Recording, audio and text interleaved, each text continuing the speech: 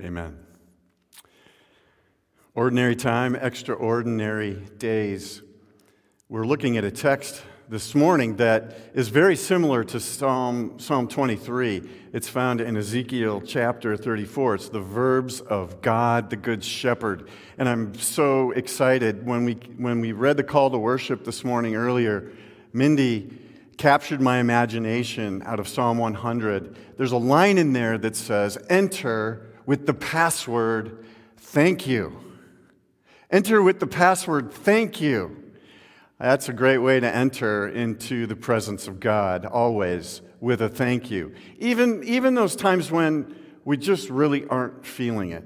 And perhaps especially in those times when we're not feeling it, enter in with the password, thank you.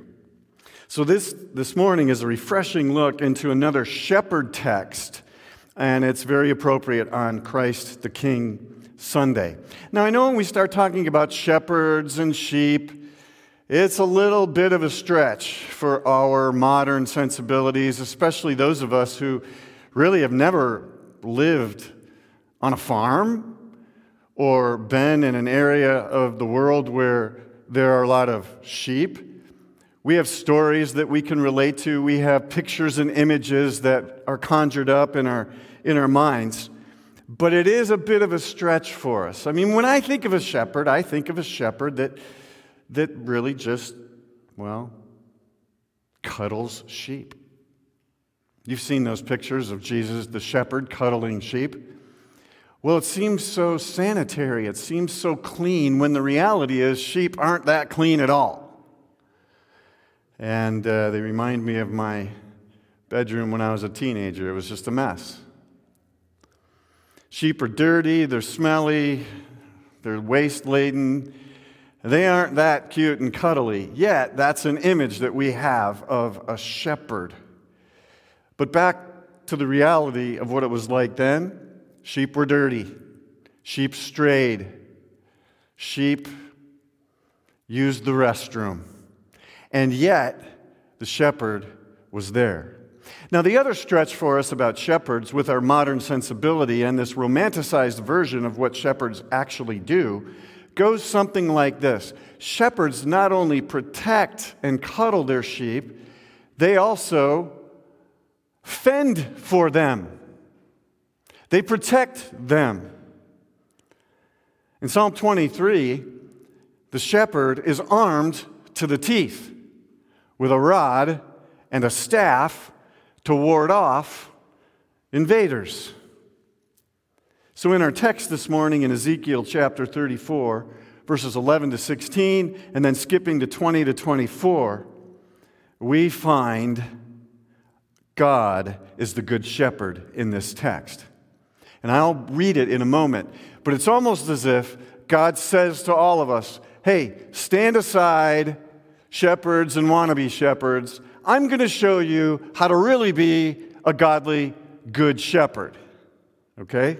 That's where we're headed in our text this morning. This truly is a loving, patient, protecting, seeking, gathering, ever-present, rescuing, and saving shepherd. So let's read the text. I'll try to point out all these different verb forms. If you have your Bible with you, feel free to take out a pen or a pencil and just underline all the verbal actions of this shepherd. And then I'm going to lump them together in about 6 key verbs because I think these are some of the good verbs of God, the good shepherd. Okay, Ezekiel chapter 34. So notice this. For this is what the sovereign Lord says. Again, hey, everybody step aside. I'll show you what I mean by being a good shepherd. I myself will search for my sheep. I will look after them. As a shepherd looks after his scattered flock when he's with them. So I will look after my sheep. I will rescue them from all the places where they were scattered on a day of clouds and darkness. I will bring them out from the nations and gather them from the countries, and I will bring them into their own land. I will pasture them on the mountains of Israel, in the ravines, and in all the settlements in the land. Here's another verb. I will tend them in a good pasture, and the mountain heights of Israel will be their grazing land.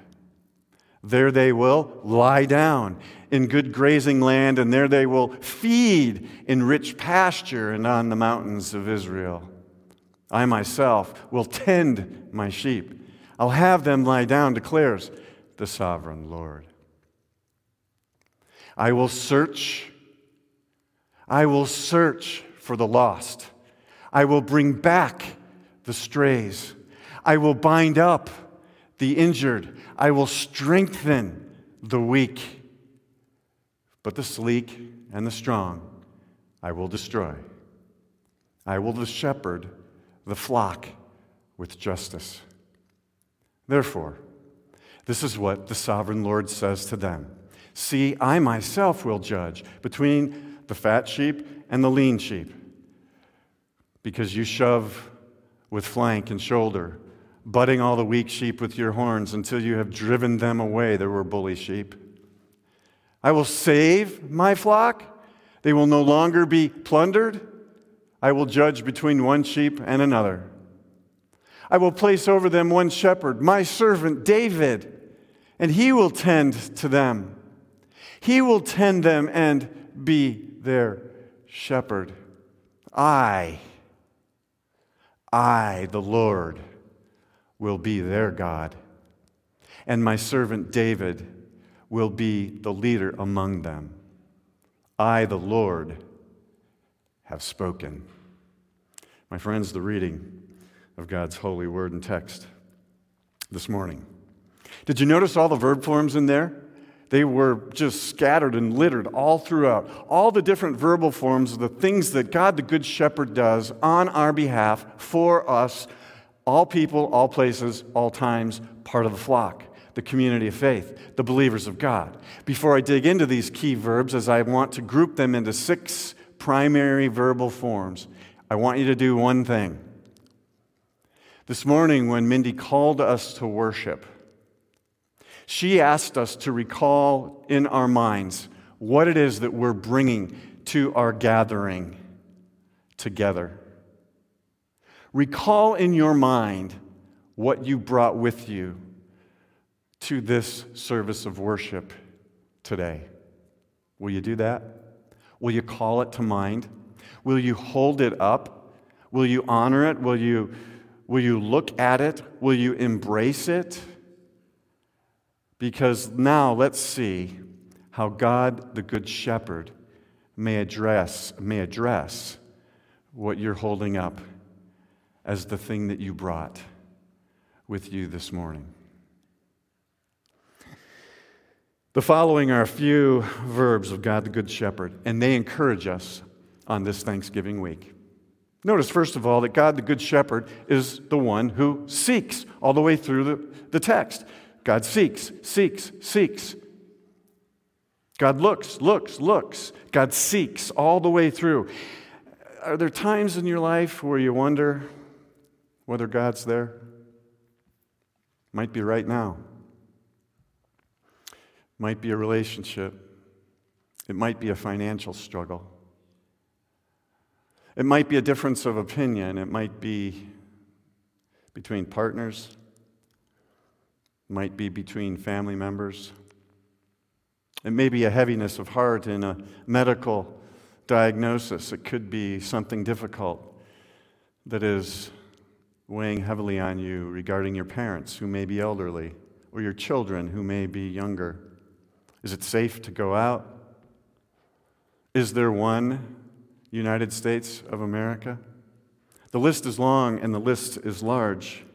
So certainly, we've all had times when we wonder whether God is actually walking with us. Is God actually there? There's also times in our lives where we may just not be feeling it. We may actually be thinking or feeling like we're straying or walking away from God, going further and further from the presence of God in Christ, further and further from the cross in our lives. I was thinking about that exact dynamic this week. Think with me for a moment theologically. Theologically, we say God's everywhere.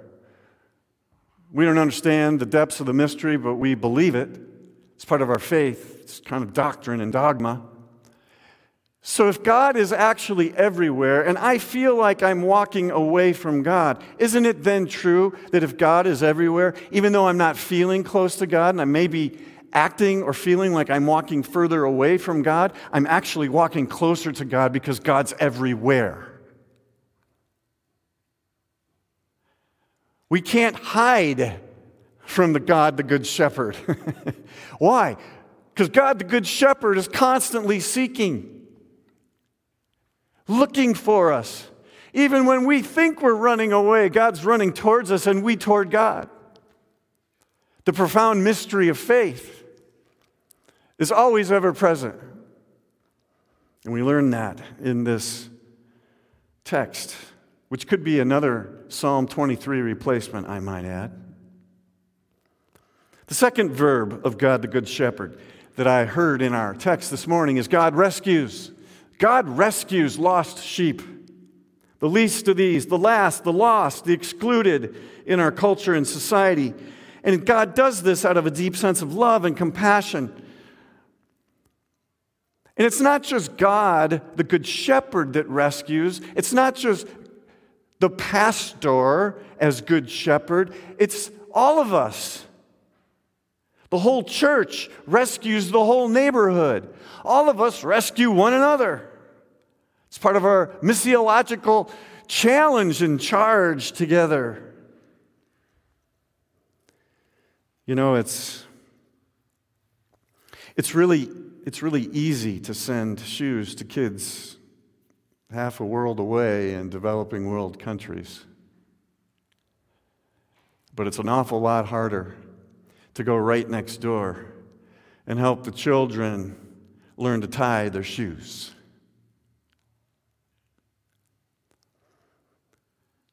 Earlier this week, on Wednesday, had the honor and privilege of officiating at a burial service for our friend Fred Pierniakin. Went home to be with the Lord. Fred's one of those guys that doesn't want accolades, even though I'm going to give him a few right now. Didn't want to be noticed. Might even be, rolling over in his grave as an expression right now. Fred lived most of his life in a country that was searching and wondering where shoes for children could be found, and he came to faith and he fled that country for fear of being a Christian in an antagonistic place towards Christianity, and he came to the United States, homeless himself initially, completing a college degree and a master's degree. He was a mathematician at Cal State University. I don't think I ever saw Fred when he didn't have blue jeans and a polo shirt and a rope for a belt. Fred was quiet and unassuming, but he was always inquisitive and filled with faith. Fred didn't really care that much about theology. Fred cared an awful lot about solidarity with the homeless and feeding people that did not have food. You see, Fred was one of these guys that understood it's really easy to send shoes across the border, but it's a lot harder to feed the homeless and help kids right next door tie their shoes. You remember Fred's vehicle? I think when he bought that car originally, or that van, when he bought it originally, it was probably gold. But the sun in Southern California beat down on it so much, I think it turned it tan. I don't think I ever saw that van empty. It was always filled to the brim with food. Fred was the kind of guy, he took out the middle seat so that he could bring more pizzas to people. Fred understood that God, the Good Shepherd, not only seeks, but rescues the lost, the least, the last. And he did it right next door, just like God, the Good Shepherd, does. Thanks, Fred. We'll never forget you. You can dance now and have a good meal as well. The third verb of God, the Good Shepherd, is this: God gathers. Did you hear it all the way through the text? Gathering. They were scattered all different places. The Good Shepherd gathers, brings them in, brings them back into the fold, to the community. And it's an interesting theological shift in this text, and I need to point this out because this is imperative for us to understand. This gathering act of God the Good Shepherd did not demand repentance by Israel first. I'm going to say it again. This gathering dynamic of God the Good Shepherd never required Israel to repent first. This notion that God the Good Shepherd gathers is without any requirements by the Israelites. In other words, you don't have to be perfect to be gathered and brought back in. God doesn't care about perfection. God cares about gathering you back in and bringing you back in. I will gather you. We'll worry about repentance later, is the power of this text. The Israelites in the text are passive recipients of the promise of God. God's promise transcends repentance. God will do this whether we repent or not. That's why Jesus went to the cross. It was required. We'll worry about repentance and sanctification and wholeness and health later. Forget about works righteousness. Let's gather people, because that's the way God, the Good Shepherd, rolls. Ready for the fourth verb? I got to keep rolling because I got 6 of them. Fourth verb of God, the Good Shepherd, is that this God, the Good Shepherd, always provides. What are you holding up? Is it being the needs of that? Are the needs of that being met today? What you brought in this morning, are they being met in some way, shape, or form? Because this God, the Good Shepherd, provides, notice, provided food, clean water, health, a place to lie down in green pastures that weren't polluted by you and I. Notice what's on this simple list: food, water, health, rest, restoration, spiritual healing, soul food, in a land that was clean. A profound prioritization of simple essentials. Fifth verb, number 5, the fifth verb of God, the Good Shepherd. This God is ever present. There's never a time when this God doesn't exist. There's never a time when God's not. Last week, if you remember, in the beginning, God, in the end, God, and every place in the messy middle, Emmanuel, God with us. God, the Good Shepherd, is ever present all the way through. In the First Testament, it was David. The text says, David will be my shepherd. Well, you know, David did the best he could. Come on, man. He was just a guy. Had a couple glaring frailties. The text says David was a man after God's own heart. Welcome to the human race, David. No judgment here, though. Notice, no judgment here by God the Good Shepherd, because God the Good Shepherd is about gathering and providing and seeking and rescuing. We'll worry about repentance later. It'll come. It'll happen. What are you holding up? Is the Holy Spirit of God speaking into that baggage this morning somehow? And then after David, of course, there comes Jesus, the best example of a shepherd on our journey together. God with us in the messy middle, Emmanuel. We see the love of God and the care and concern of Christ with us and for us in a manner that is ever present. No matter where we are, no matter who we are, Jesus is always looking out for us as members of his flock. Even when we feel like we failed the most, or we're depressed, or we have cabin fever like nobody gets. We want to scream, "Let me out!"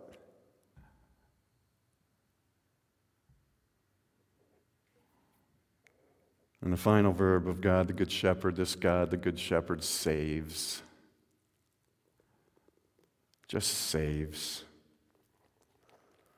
I may have told this story before. I'm not going to apologize because it's one of my all-time favorite stories. And it is a true story. In 1987, there was a pilot named Henry Dempsey. He was about 45 years old at the time of this incident.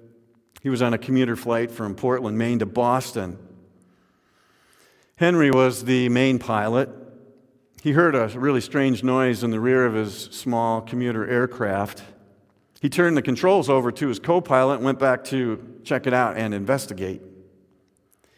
When he reached the tail section of the plane, he started to look around. The airplane hit an air pocket, jarring him off his balance, and he crashed into the back door, and that's when he realized what was going on and what was making that sound. That door was improperly latched before takeoff.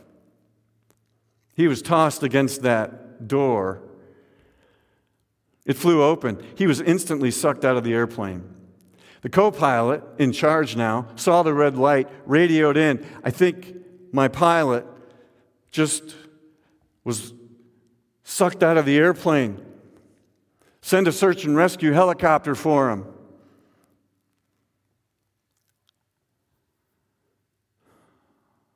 He radioed the nearest airport. He requested permission to make an emergency landing. After the plane landed,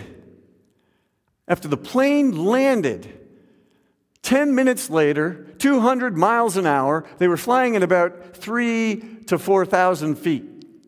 I read it again last night in the LA Times.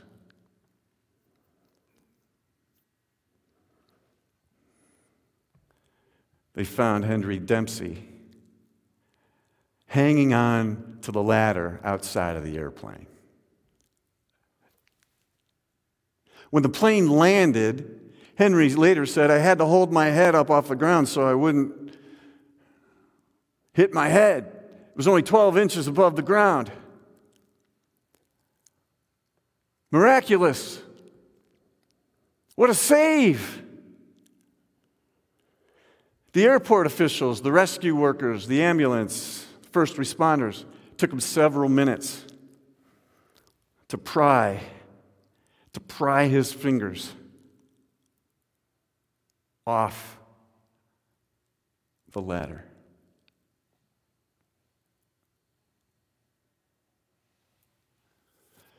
Later, Dempsey said this: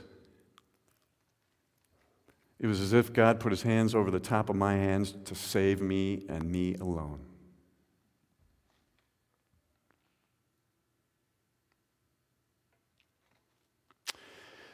Things in life are turbulent right now.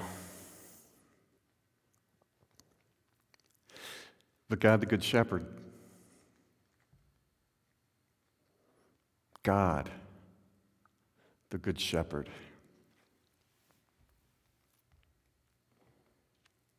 addresses in predominantly verbal forms everything that we bring into his presence. In a way where God seeks, rescues, gathers, provides, is always present, and always saves. And it's never, ever dependent upon our action first. God is the initiator. We are the recipient. And that is why we enter into this place with the password. Thank you, God. Thank you, God. Amen. Let's pray.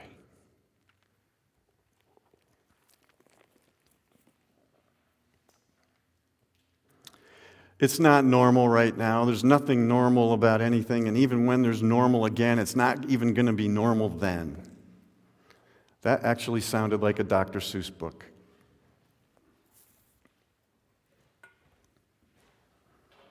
But that's not true, God.